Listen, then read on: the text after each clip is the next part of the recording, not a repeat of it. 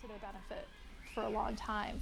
So they say, well, that you don't have enough money because those kids have too much. And so they're the problem. Those students are the problem because they have too much funding. And they get people and advocates to direct their anger at a school district or at children who they perceive as having, quote, too much. But when we look at the school funding system, we know there are very few school districts that actually even have enough.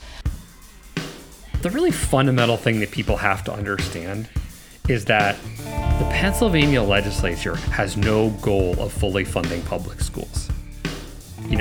That is, when you actually step back, a crazy thing to think about. Public school funding in Pennsylvania has been on the skids for decades now, but today it's doing real harm all over the state. And this isn't by accident. PA's legislature has created a system where the kids who need the most get the least, usually because of where they live.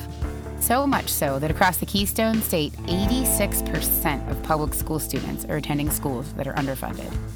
And lots of Pennsylvanians are saying enough is enough. Some of them have gone so far as to take the state to court for failure to properly fund our schools, a constitutional right, with a landmark trial slated to begin in Harrisburg this fall.